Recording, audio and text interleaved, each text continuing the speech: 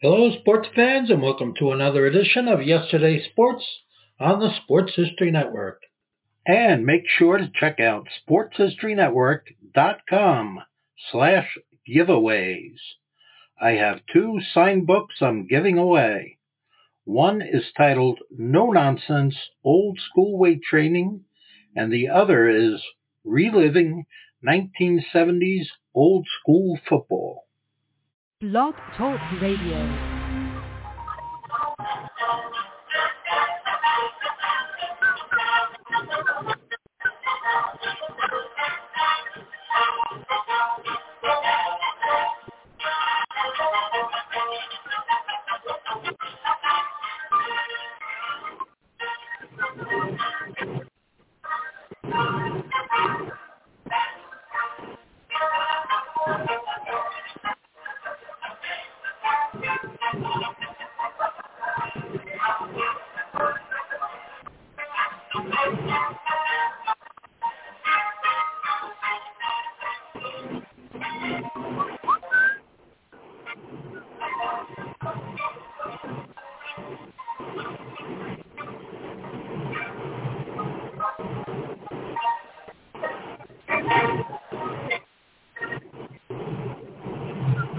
Tonight we'll go back in time.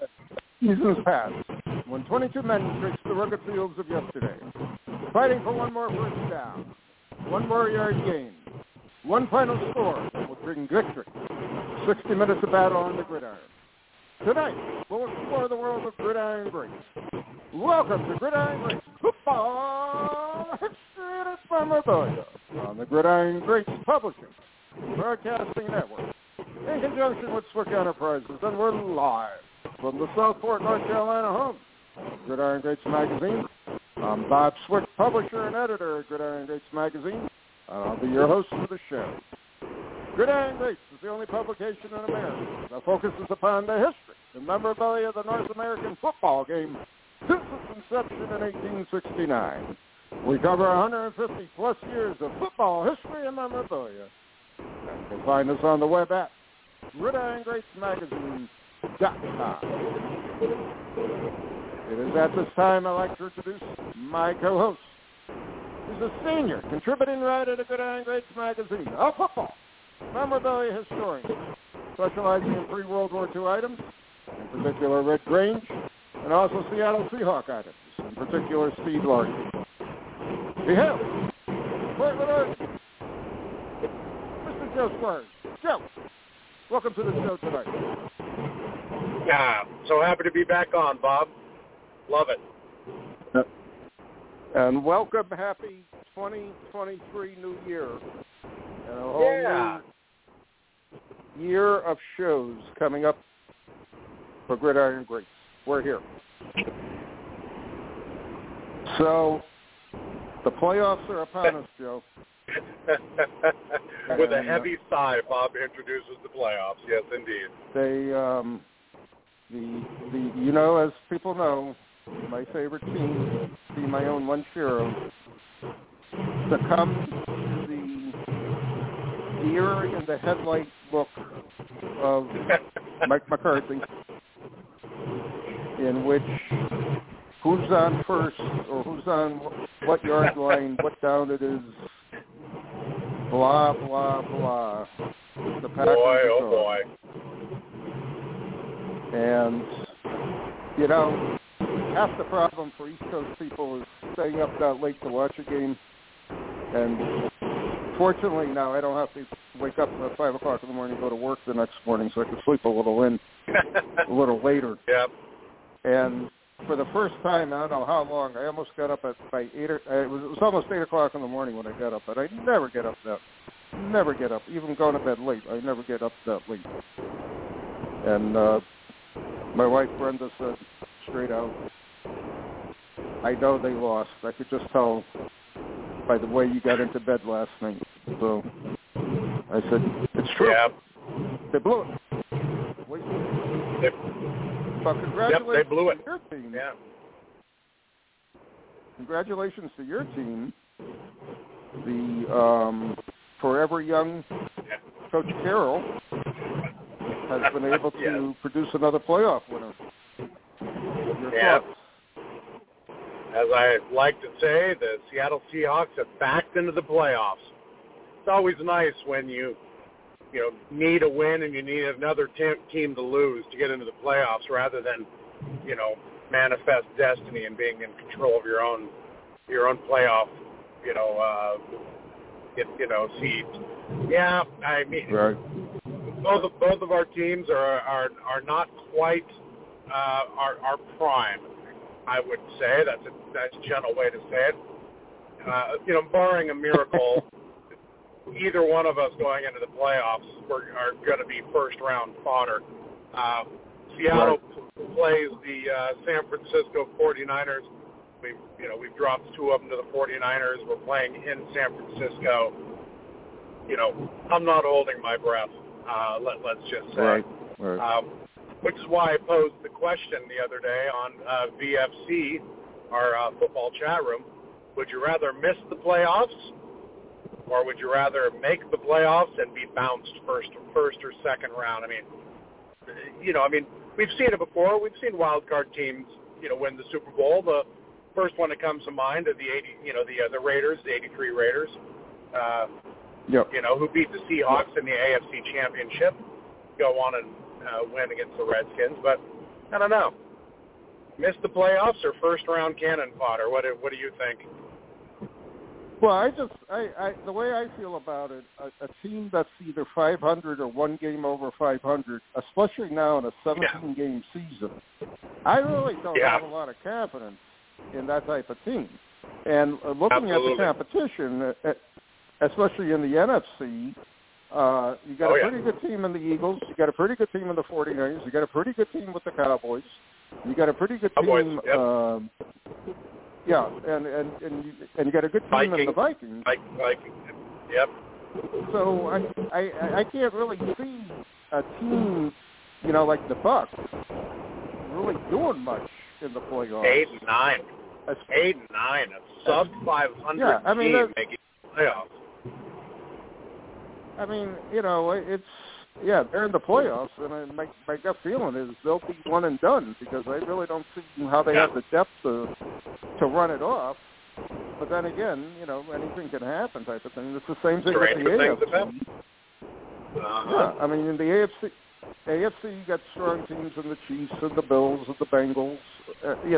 There are strong teams there. So I think it'd be difficult for a really subpar team to do anything. I could be completely wrong, as I've been in the past, but I really don't think the lower seeded teams really have a chance this year as far as the playoffs are concerned. So and again, now we're into 7 teams rather than 6, so it makes it even more, watered down. So whatever. So you kind of personify that question. Would you have rather the Packers win that game against the Lions and go into the playoffs and face the 49ers, I think? Or are you okay with them getting bounced and not making the playoffs? Which is easier for you? And this season, I'm okay with them getting bounced, because they've been bounced in enough games all season. I just don't think they had depth on their receiving core. Yeah. And I'm going to give the benefit of the doubt to Rodgers, and I read about this and I've heard it discussed. If you're a receiver and Aaron Rodgers is your quarterback, and if you overrun your route 2 or 3 yards, the ball is not going to be there, because you should have stopped, pivoted, and you should have caught the ball that would have been in your hands that the man threw you, rather than, I should have stopped. I don't know I forgot what yard line I'm at, that kind of stuff. Yeah. And, I there's plenty of blame to place around this Packers season, but I kind of blame, in a way, the coaches not specifying, you have a man who's going to put the ball in your hands, so you need to be aware of your surroundings when you're running. And he can read if you get bumped up and you're running short on your route or whatever, that type of stuff. Yep. But the so many passes I saw lost this season, I just think it was the receivers just don't have what it takes. in a way, Yeah. to play with Rodgers, you know? Yeah. So, well, one other facet of this is this the end of the Aaron Rodgers era. You know, you seem to, you know, with Cobb and the, you know, in the Vom tunnel there, he seemed to be kind of, yeah, I don't know, not reminiscing, but, you know, just kind of like, you know, enjoying the moment or, you know, living the moment right. as he was walking out. Does Rodgers retire? He still has a massive contract left, as was mentioned. Or does he come back for one more year? I mean, can the Pack make another deep playoff run next year? Well, I don't think they can make a deep playoff run unless the receiving core gets a lot better and the special teams get better again. And I've been asking like numerous times over the past 2 months now, is Rodgers coming back? Half of me says, yeah, he's going to come back because he's hungry for one more title. And, you know, 2010 Super Bowl is a long time ago. And number two, half of me saying he's got nothing to play for. And to get frustrated again with another 9-8 season or 8-9 season, what's the point of playing? You know, he's got 30 million reasons to play. I think it's more than that. What is his final year? I think it's more than that. It's big. It's to me, it's the money is always a moot point. I mean, especially, you know, I'm sure he's beyond comprehension as far as being set for life as far as his money is concerned. But again, like all football players, you know, you live for that Sunday. You live for that day to run on that field and hear 80,000 people cheering your name. That's a tough way to go out not hearing that anymore. You know what I'm saying? So yeah. Well, it'll remain to be seen what happens with regards to Rodgers. I have a feeling, though, if he does retire, his memorabilia is going to really be pumped on the markets very quickly because he is somewhat of a tough sign. And I know he has, as all newer players have, a couple hundred different rookie cards out there.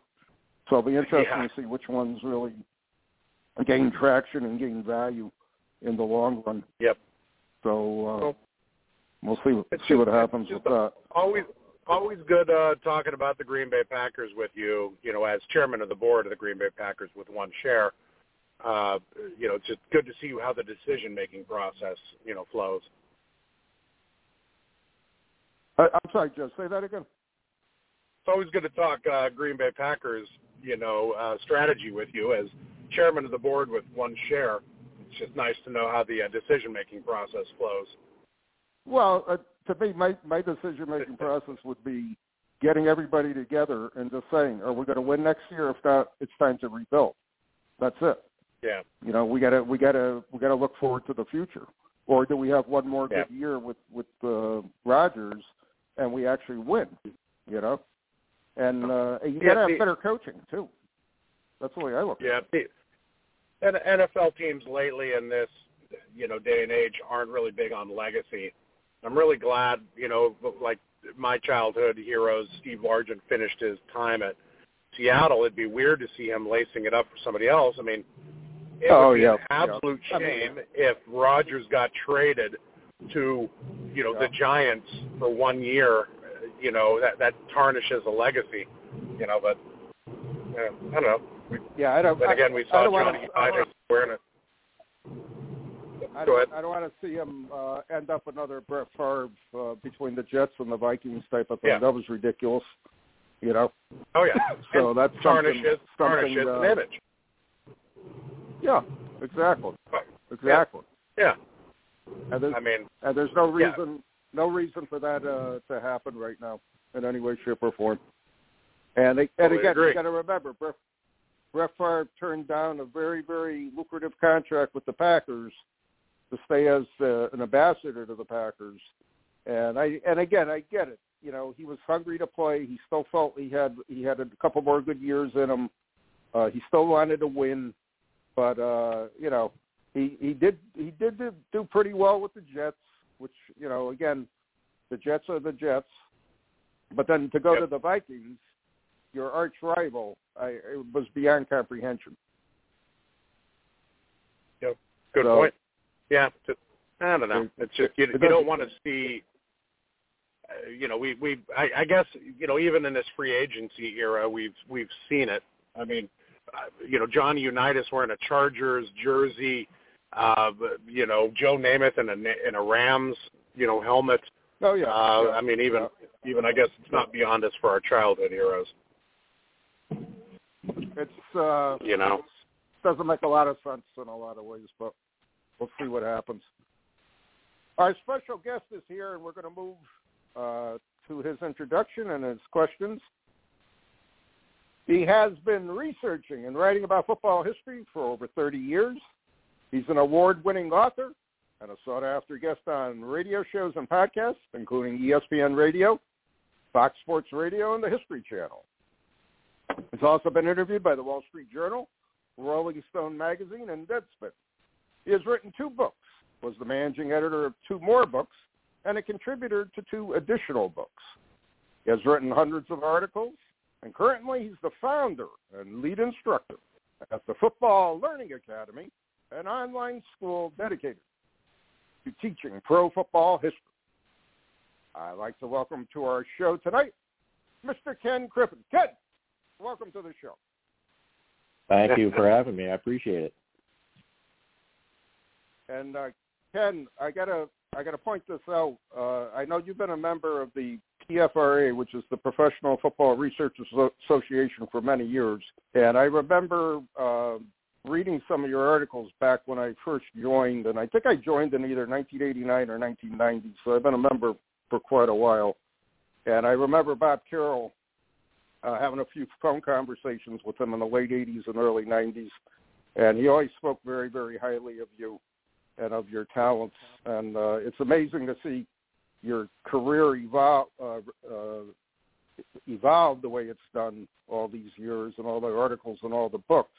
And I'd like to start off by asking you, can you tell our listeners how you got interested in pro football history? Well, I'm a Buffalo Bills fan, so I started digging into the history of the team, and yep, Bills fan. And the farther I went back, the more I became interested in the history of the game, especially the history of the franchise. So I started detailing things like, stats and rosters and game summaries and stuff like that. And I started writing about, the historical aspects of football in Western New York, and things just kind of grew from there into, like you said, hundreds of articles and several books on multiple aspects of pro football history. So your start was basically with the Bills, and then it evolved from there. That's pretty interesting. That's good. Good to know. The Bills have a very, very interesting history, and I guess our mutual friend Greg Trantner, who is an incredible historian of the Bills. The Bills have an amazing story as far as their history is concerned. So that's a very interesting beginnings of studying pro football history. That's very interesting. Good. Yeah, and Greg, as he's well aware of a long history of football in Buffalo, not just with the current Bills franchise, but you got the Bills back in the 40s, you had the 1920s teams, you had semi-pro and pro teams prior to that. So, a lot of interesting stuff in Western New York. Yeah, exactly. Exactly. An area very rich in football history, to say the least. Absolutely. Ken, this is Joe. Thanks for coming on the show. Thank you. It's always good when you I originally started following you on Twitter, and it's always fun to see someone who has kind of the same. I like to think outside the box, but when somebody has the same, cadence, an obvious knowledge of football, where somebody chimes in, you're like, whoa, okay, that was above the, go Seahawks kind of route. And I just started kind of following and paying attention. I love your website, and then it's fun to kind of dig a little deeper on someone, like where are they coming from and their knowledge, and that's where I first began to recognize you. And as it turns out, Bob knew you. Tell us a little about where I first started seeing you was the Football Learning Academy. Tell us a little bit about that and some of the classes you offer through that. Well, as Bob had mentioned in the intro, it's an online school teaching pro football history, and we essentially have two missions there. One is we want people to be able to put today's game into historical context, but also we want to help raise money for retired players in need. So a portion of all the proceeds for all the paid classes goes directly to help those retired players who need assistance. So some of the classes that we have there, the first Black quarterbacks, where we discuss the lineage of early Black players, specifically quarterbacks. We have one on the Akron Pros, discussing the franchise history of the first league champion of the NFL. Obviously, you guys know that it wasn't the NFL at the time, it was the APFA. But then you probably also know award-winning author and historian Jeffrey Miller. He teaches a class there. He's talking about the first big game in NFL history, the Buffalo All-Americans versus the Canton Bulldogs in 1920. Another guy you probably know, another award-winning author and historian, Joe Ziemba, is teaching a class. It's called The Biggest Win in Cardinals History, where he discusses the rivalry between the Cardinals and the Bears. We have lots of others, including interviews, lots of female trailblazers like Amy Trask and Gail Searins and Shannon Easton. Nolan Harrison comes in there. Ben Troop comes in. We've got a bunch of archival interviews. So it's pretty rich with a lot of different types of things. So hopefully there's going to be something there for everyone to enjoy. Are those Zoom classes, or how do you hold classes? It's a recorded video on our site. So basically you can go in either through your web browser, through your phone, tablet, anything like that, and you can go in and watch the classes at your own pace, start and stop whenever you have time. So it's something that'll pick up wherever you left off. Outstanding. Yeah, I was just going to ask. Look, because I've taught online for about 20 years now, and I've taught different types of class setups. So I was curious to find out how you guys were doing it. So that's a good idea. So you can pick it up at any time, or take an hour at a night to watch it, and then finish it the next night, or whatever the case may be. So it's good. That sounds good. Now, and you can also go back and watch the classes again as many times as you want to. So. Oh, cool. Okay, cool. Good. That's good. Now, are you planning on any other types of classes in the future, interactive classes or anything like that? I'm just curious. Yeah, we are doing some discussions about some live Q&A classes with players and other people that have historical context within NFL history. So, yeah, there's definitely going to try to be some live interactive classes with the students themselves.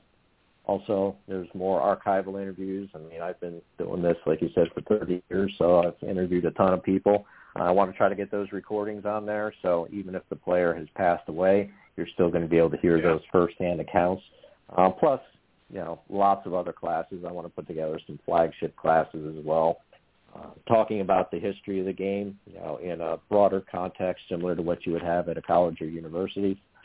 So those are the things that we have planned right now. That sounds great. Sounds very interesting, and it's definitely needed.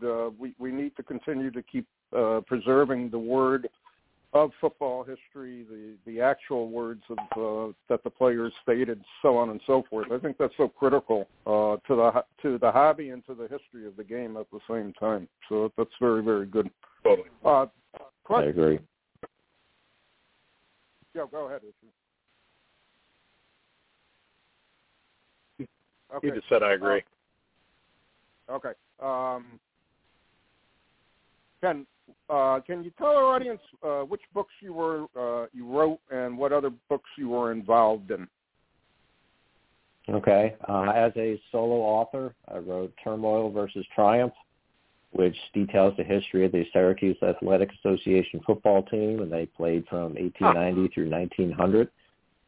Second book I wrote was the original Buffalo Bills on the Buffalo Bison/Bills of the All-America Football Conference. As a managing editor, I did the early history of professional football. That was a bunch of stuff created by the Professional Football Researchers Association. And I was also the co-editor of the All-America Football Conference, which is an encyclopedia of the All-America Football Conference. Then as a contributor, I did a chapter in each of these two books. They're part of the PFRA's Greatest Teams series. So the first one was the 1966 Packers, and then the second one was the 1964 Buffalo Bills, which has yet to be published, but should be out, I think, later this year, maybe next year. Okay. Great topic. Outstanding. Well, now Ken, I'm interested. Of the two books that you actually authored, did you have one more favorite than the other, or one you were more interested in? I would probably say the original Buffalo Bills is one that is more personal to me because I was able to interview most of the surviving members of the franchise. So having those interactions and the stories come from them, I actually had one person, Zeke O'Connor. He flew down to my house for the weekend, and we were able to sit down. And I think I've got 7 or 8 hours worth of recorded interviews with him. Plus, I was able to sit down and watch old game film of the games that he played in with him, sitting next to me and telling me what was going on. I mean, you can't beat stuff like that. So I would say that book is probably the most personal to me. That's incredible. That is amazing. I think I need to write a book on Steve Largent, or Seattle Seahawks, see if I can get Steve Largent to fly out to my house. Well, there you go. You're on your webs or on your Twitter account. You're kind of all over the board in the eras that you cover. Like, for example, I love your little brief polls you do. What do you think of when you see this player? Or stuff like that, or who would you rather have? Like, if the one you had today was, which player would you pick, Randy Moss or Jerry Rice? And those are two different eras. So you have a lot of modern a lot of modern football people who are like, well, I don't know who Jerry Rice is. I've heard of him. And Randy Moss. I mean, do you have a favorite era? I mean, you're writing books from the teams in the 1890s and the FC era. So I mean, you've got a pretty wide swath there. Yeah, I would say I like probably both of the eras that you mentioned. The early pro football history, seeing how the game formed and how the NFL formed, but then also going into the World War II era. You look at the All-America Football Conference. You look at there were 6 leagues that were trying to compete against the NFL at that particular time. And only the All-America Football Conference survived from that. So it was interesting digging into those individual leagues, their strategies for going up against the NFL and why they ultimately failed based on those strategies. So I love that era as well. And so I would say those two are probably my biggest interests. Nice. And touching on that poll you had, Randy Moss or Jerry Rice, do you block people who don't pick Jerry Rice because they're obviously not very smart? I don't block anybody for that. If they start putting in politics or something like that, then I would consider it. But, everybody's got their own opinion. A lot of people, like you were mentioning before, they may not have seen Jerry Rice, or they may not have, with all of the other players that we come up with and coaches, they may not have seen them or know much about them. So there's obviously going to be a recency bias in there. But, people are allowed to express their opinions. And, whether I agree with them or not is irrelevant. It's just a matter of people being able to express who they like, why they like them, and put that out there. So it's fun to watch. I saw one person say Randy Moss, but the problem is I don't know which Randy Moss I'm going to get. Rookie year, playing alongside Chris Carter, Hall of Famer, who could probably reel him in a little bit, or, later on Randy Moss, I liked him at New England. I mean, it was so interesting to see him bounce. Anyways, we could go on a tangent about Randy Moss. We don't want to. One of these days, Ken, I look forward to seeing a poll about something about Steve Largent. We got to work Steve Largent, my favorite team, my favorite receiver, into one of those polls. Maybe we'll take that offline, and I'll help you work on something. Not a problem. We can do that. All right. Do you? I mean, Buffalo Bills your favorite team. Do you watch modern football? Because I mean, it's kind of interesting. A lot of people who study history kind of focus on history and not, don't watch a lot. I know a lot of people collect baseball cards but don't watch baseball. Yeah, I definitely watch modern football. It's definitely more interesting now that the Bills are doing well. But I always watch Buffalo Bills games. I've got NFL Red Zone, so I watch that every Sunday if the Bills are not broadcast in my area. I love watching modern football. And, like I was saying before, I want to be able to take today's game and put it into historical context. So if I'm able to find a way to take something that's happening now and relate it to something in history, that's definitely something I want to do. Really good point. The interesting part that I see in those polls also, as Joe said, I'm kind of surprised, but again, I shouldn't be, because being in my 60s now, I've watched football all my life, so I've lived through several different eras of football. You know what I mean? So I do remember players from the 50s and 60s. I do remember players from the 70s, players from the 80s.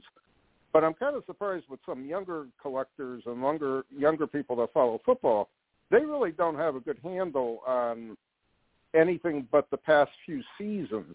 I don't know if I'm expressing it correctly, but they just don't have a strong background in the team history itself, whereas my generation, our generation, Joe's generation, you kind of grew up with the team, and then, you stayed and studied the team and learned more about the team.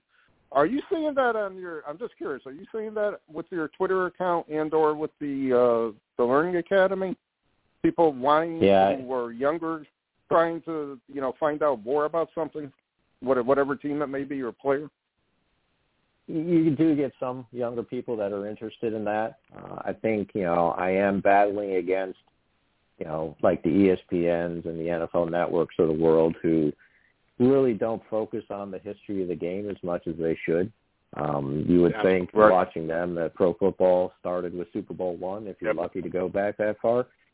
So that's one of the reasons why I wanted to put out the FLA, in order to make sure that we can teach all that stuff that you're not seeing on all of those networks, stuff that's not being talked about, to try to bolster, the historians that are out there that are putting that information out there, but to try to get it out to a wider audience.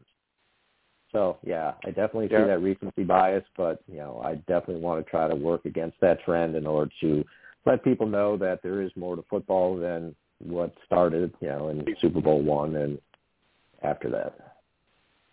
Right. NFL had such an opportunity. NFL had such an opportunity in the 100-year anniversary of the NFL to deep dive, do a deep dive, and they swung and missed. I would agree with that. Yeah. Yeah, I mean, to me, it's like almost that the history of the NFL starts in 1970 once the AFL was merged into them. And I've said that numerous times. I said, there is a lot of history in the 60 years, 70 years prior to the 1970 merge. And, it needs to be explained. It needs to be understood. And, again, Joe, I'll use you as an example. You're a Seahawks fan. Seahawks came 1976. So they still have a good history behind them. You know what I mean? But then you look at the Jaguars, you look at the Panthers, they're a relatively young team. They're fans, and the one thing I've noticed down here in the Carolinas, the Panthers don't really have a strong foothold like I thought they would have in both North and South Carolina. There's still a lot of people down here who are still Redskins fans. There's still Steeler fans. There's still Falcons fans. They're Dolphins fans, so on and so forth. So it's kind of interesting to see. And again, I don't know how many people were Jaguar fans outside of Jacksonville. You know what I'm saying? So it's interesting to see the differences in the generations, and I see it also in, relating it to collecting. I see it in collecting at the same time too. And I know, Joe, you'd see the same thing.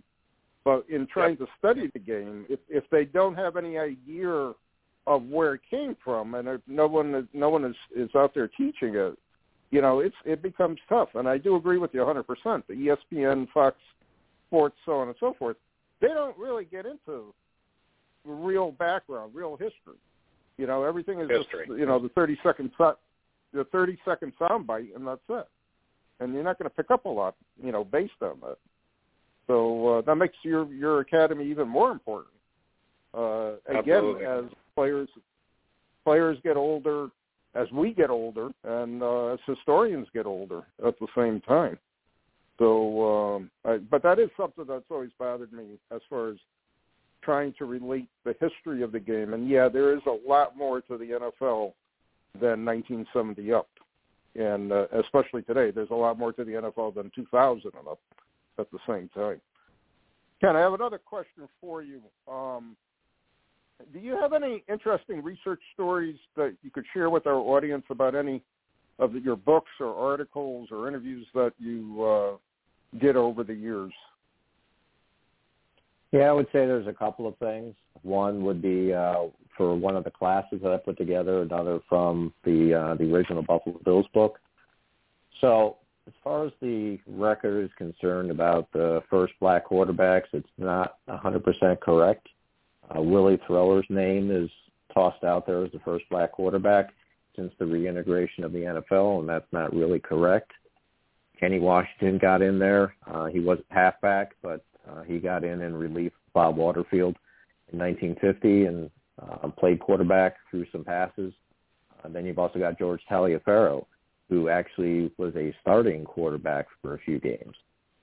So nobody's really talking about those guys and making sure that they get the credit that they deserve. It really starts with Willie Thrower and then goes to Marlon Briscoe after that.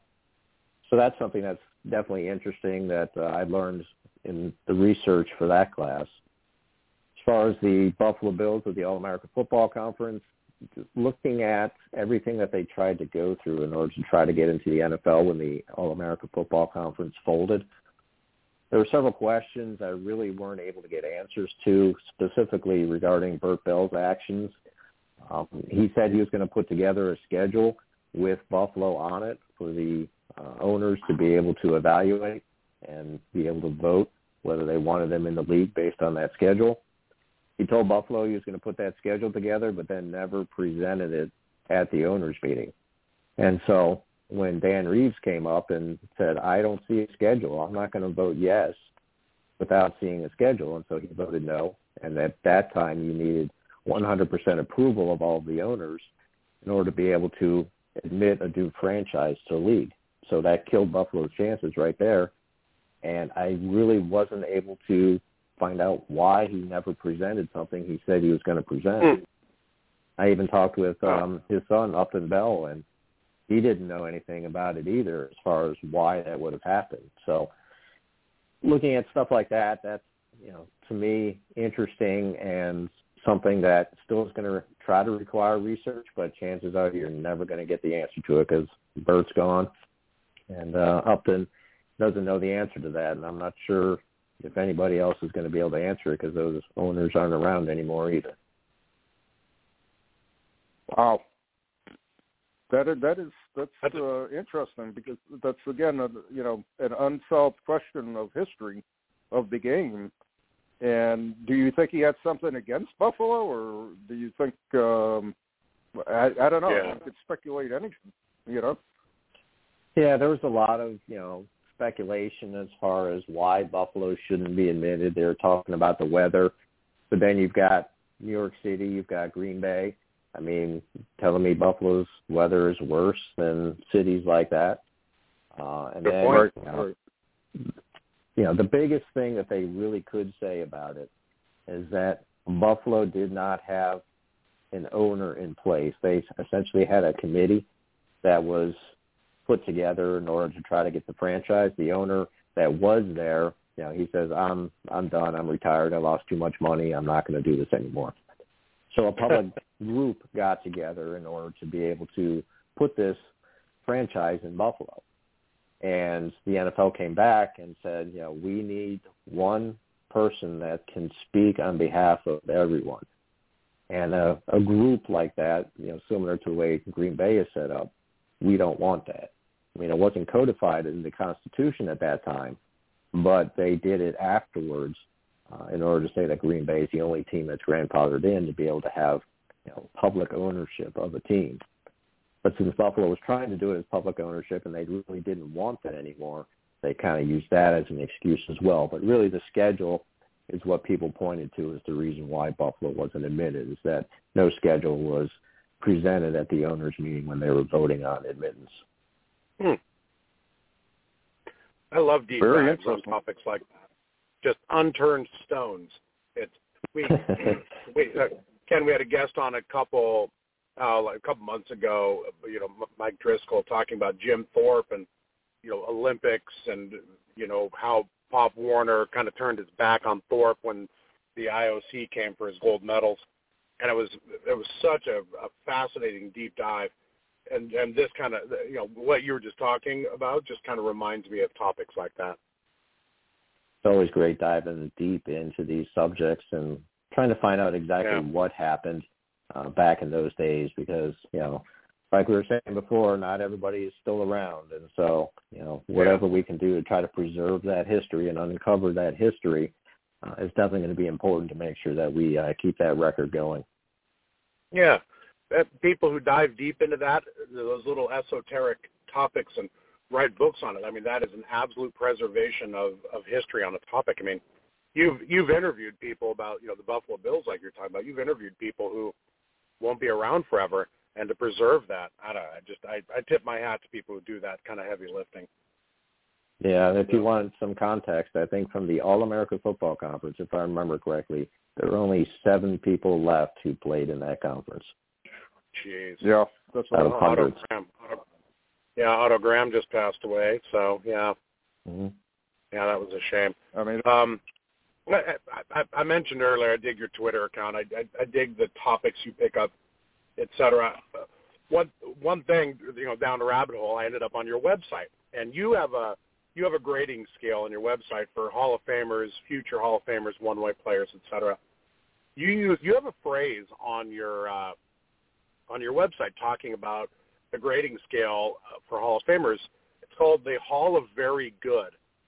And we've used that before amongst us collectors, just kind of poking fun at, slightly below average players, who get in, or not below average, but below Hall of Fame standards. I mean, you've got your Montanas, your Rice, your Walter Paytons, your, et cetera, and then you've got the people no one's heard of. It was kind of interesting. So Hall of Very Good, I like that phrase. And then I looked at who were your highest rated. Al Wistert was an 8.0. Laverne Dilwig, Lavi Dilwig was another one. Who do you feel, based on that criteria, are some people that absolutely should be in the Hall of Fame that are looked over because people aren't looking before 1970 or Super Bowl I? I would say the 2 names that you just mentioned are at the top of my list. I have Dilwig number 1, Wistert number 2, as far as who I feel belongs in the Pro Football Hall of Fame. They grade out on film.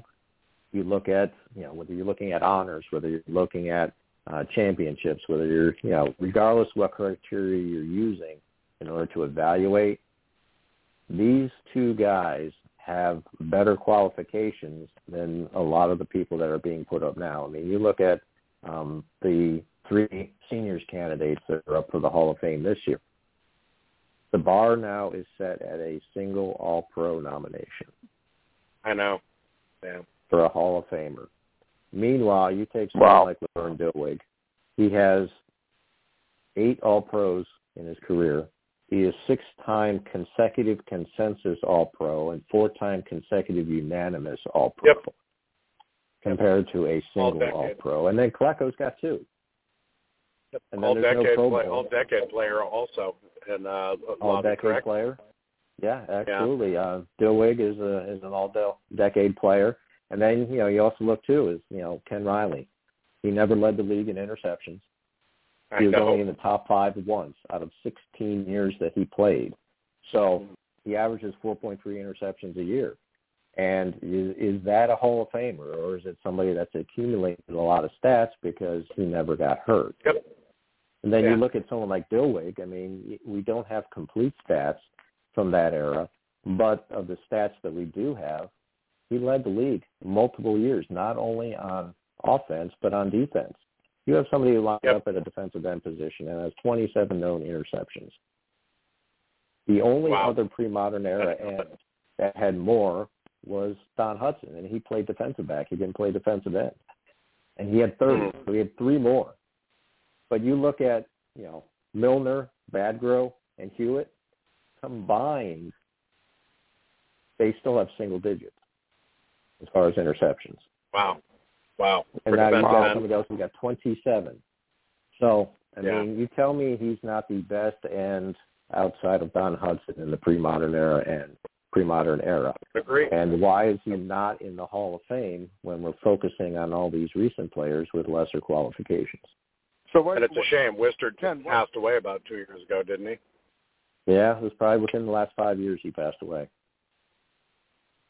Ken, so what's your opinion on this? Why are they reaching with these guys? Why are they that fixated on getting somebody into the Hall of Fame, even though they're now basically dumbing down the criteria of the statistics and their play? I mean, I said this all the time. I can't believe some of the people who are in the Hall of Fame right now. What are your thoughts? It's basically they're putting in people that they covered. So we're getting younger and younger people on the committees, and they're voting in the people that they covered because that's who they saw. Again, the recency bias. They're not digging deep into who truly belongs. You take some of the historians that are out there that are on the seniors committee, get like a Rick Gosselin or something like that. He absolutely is frustrated that they're focusing on these players when there are other people that they should be looking at, but they get tossed aside because they played too long ago. And to me, you're not doing your job as a Hall of Fame selector if you're not focusing on all of history. You're only focusing on what you covered. One more aspect of that is who's going to put butts in seats? Who's going to show up to, the dinner? Who's going to show up to, to the, induction ceremony? And who's going to come to the Hall of Fame? More modern players means more modern fans. I have it the other way around. I have Al Wistard as my number one, person who's not in. That's been a long overdue, and it stuns me. He made the senior selection twice in the last decade, didn't he? And didn't get in. Didn't he? My memory serves me correct. He made the Centennial class as far as a finalist is concerned. He was one of the 20 along with Dillwig, but didn't make it beyond the final 20. But he hasn't been a finalist, and Dillwig hasn't been a finalist either, and I don't think they've been at all, but definitely not in recent memory. Okay, that's what I got. But so a lot of my knowledge of some of these old players comes from, like Wistard's in the 1948 Leaf set. And I love the 48 Leaf set, and I started to dig in to the history of those players where I learned that. So I kind of worked backwards. I loved my Seahawks, and then I started working backwards to get into the roots in the history of football. Do you collect football items? Do you have any, footballs, jerseys, anything like that, football cards? Yeah, I do have some items. I've collected a few jerseys, a lot of All-American Football Conference items, obviously. Based on our conversation, that's not a surprise. But, lots of game programs, media guides, record books, photos, game film. Bought a bunch of items from the Chet Mutrin estate when they put that up for auction. So I was able to get a lot of that kind of stuff. So that are things that I like collecting. But, also just 1 second here, going back to Al Wistard. When people were talking about Jerry Kramer, they always pointed to his block in the Ice Bowl, and that's we need to induct him because he had that great block in the Ice Bowl. Take a look at Wistard's block in the 48 championship game to spring Van Buren for that winning touchdown. Tell me that isn't leagues above as far as the quality of the block. You're talking a snowy, icy field. He takes on 2 guys, rotates them around 90 degrees to put a gaping hole that even I could run through, and Van Buren gets the winning touchdown. So tell me that's not a Hall of Fame block if you want to induct somebody based off of a block. I've never seen that.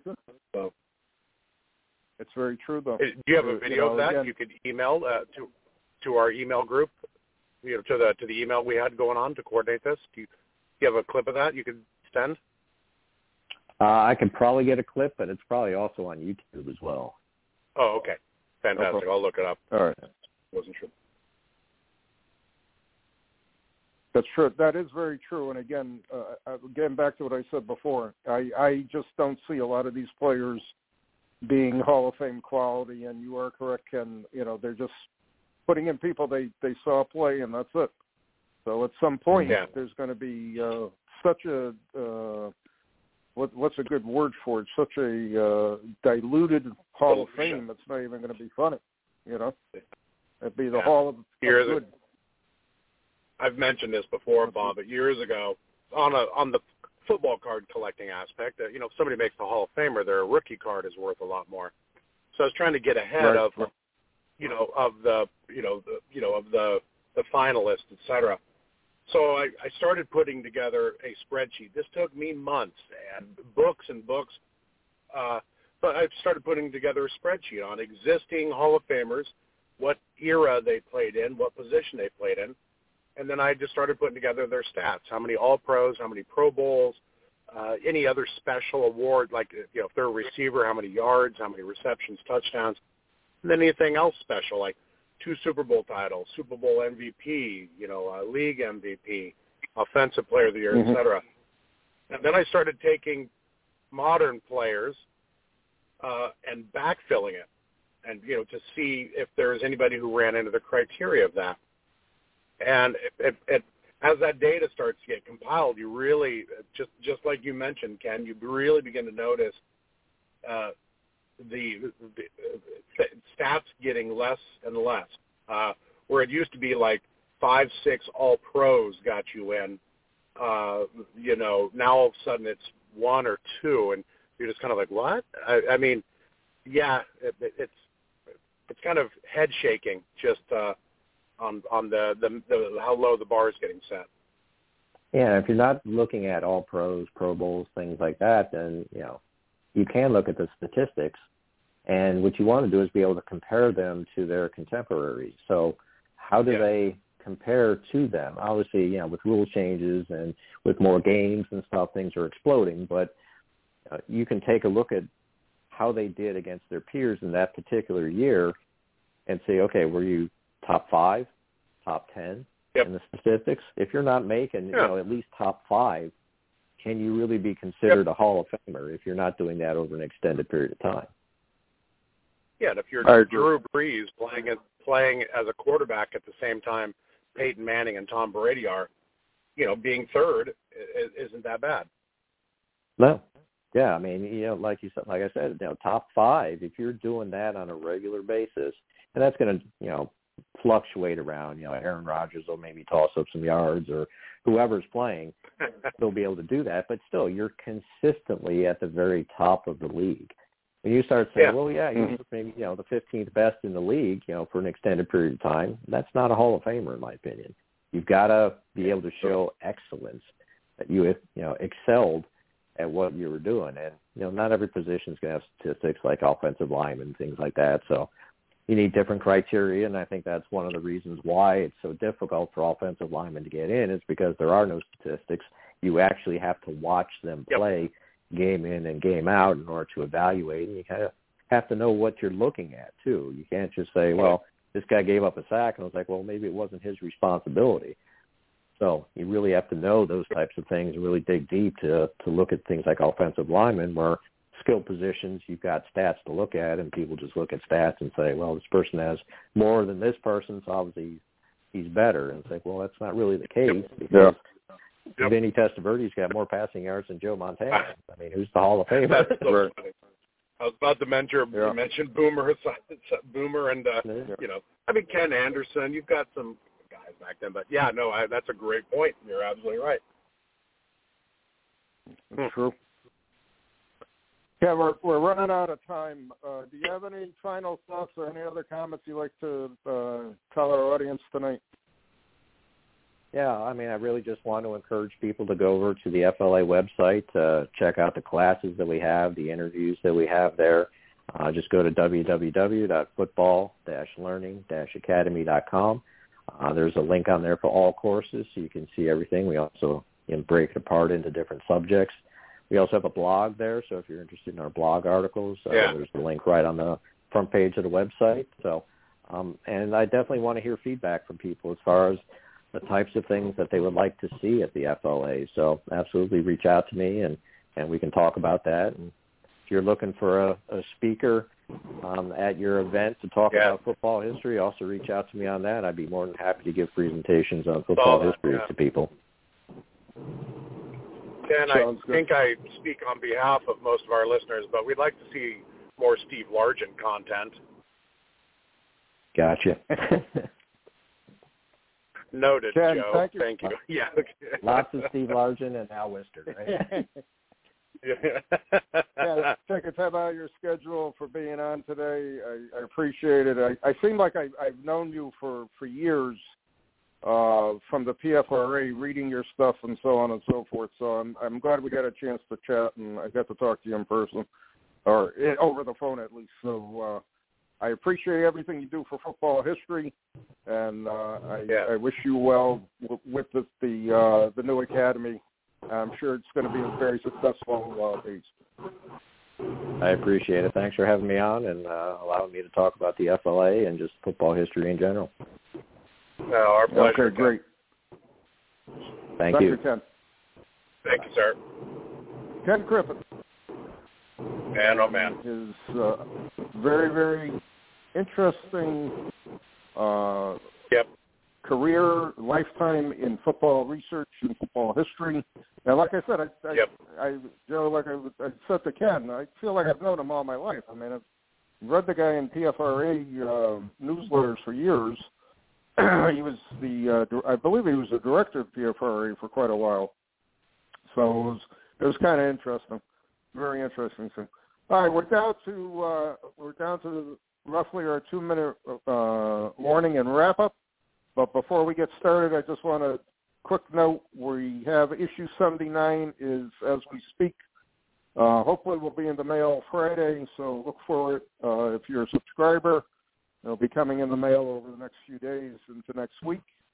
And if you're not a subscriber to Gridiron Greats Magazine, what are you waiting for? Check out our website, gridirongreatsmagazine.com. Joe, 2-minute warning. I'm handing off to you. What'd you pick up on tonight's show? Great guest. I love having people on who, as we talked about, just grab topics and just wrangle them down. I mean, and topics that deserve deep dives.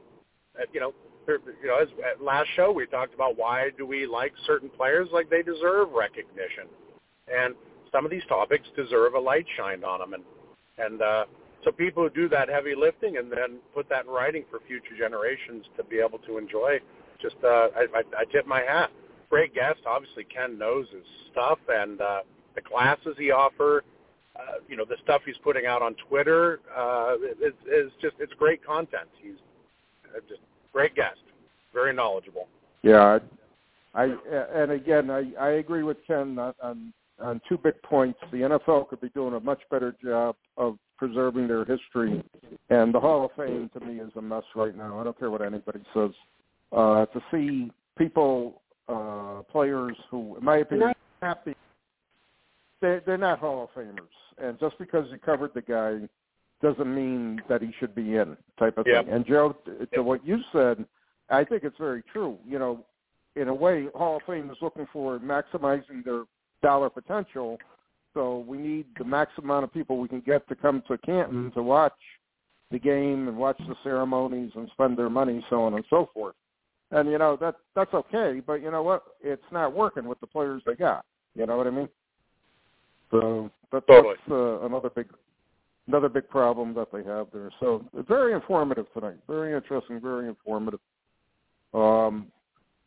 With the last roughly 40 seconds left, a couple of quick notes. We're going to have a pretty good show next Wednesday night. And I'll leave it at that. We're going to have a dealer coming on who we both know quite well, and he's going to be discussing the 56 Topps football set and vintage cards from 34 1935 to 1950s and 60s. So it's going to be a good show, and I'm looking forward to that show next week. Joe, final thoughts, 10 seconds. Outstanding show. Great guest. Thanks for arranging as always, Captain. There he was. I'm glad Ken was on. And we're out of time. Thanks for listening, and we'll be back next week with another show. Take care. Ba-ba-ba-ba-ba. Hey there, sports history fan. This is Arnie Chapman, a.k.a. the Football History Dude, and I wanted to thank you for stopping by to listen to another episode here on the Sports History Network. Our podcasters are passionate about uncovering and sharing sports stories from yesteryear. And if you didn't know it already, we have over 30 shows across the network covering all sorts of sports history topics. In fact, here's a glimpse into one of our awesome podcasts here on the network. Do you wish you knew more about the 100 seasons of the NFL? You're in luck because you found the Football History Dude podcast, where each episode is a journey back in time to learn about the rich history of the NFL. From the founding of the league in an auto showroom, all the way to what it is today, America's favorite sport and a behemoth of an industry. My name is Arnie Chapman. Football is my passion, and I want you to come along with me each week to explore the yesteryear of the gridiron. So hop on board my DeLorean and let's get this baby up to 88 miles per hour. How about that? I bet you're super hyped to go listen to that new podcast, right? Well, to learn about this show and all the other podcasts on the network, head over to sportshistorynetwork.com/podcast. Again, that's sportshistorynetwork.com/podcast. Head over there today to find your next favorite sports history podcast.